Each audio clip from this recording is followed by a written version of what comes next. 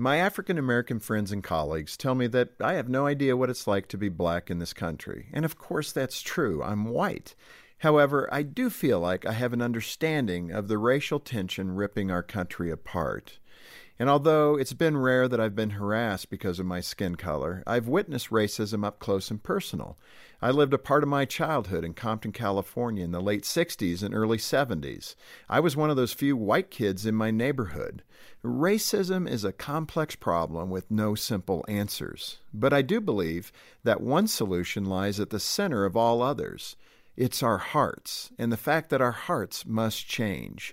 The government can and should pass laws to protect against racism, but laws are powerless when it comes to the human heart. You can't force people to love and respect each other. That only happens when our hearts change and when we see that other people are worthy of dignity and respect. The same could be said for community protests and social media campaigns. They draw attention to the problem of racism, and that's good. They create opportunities for dialogue, which includes speaking, but hopefully mostly listening.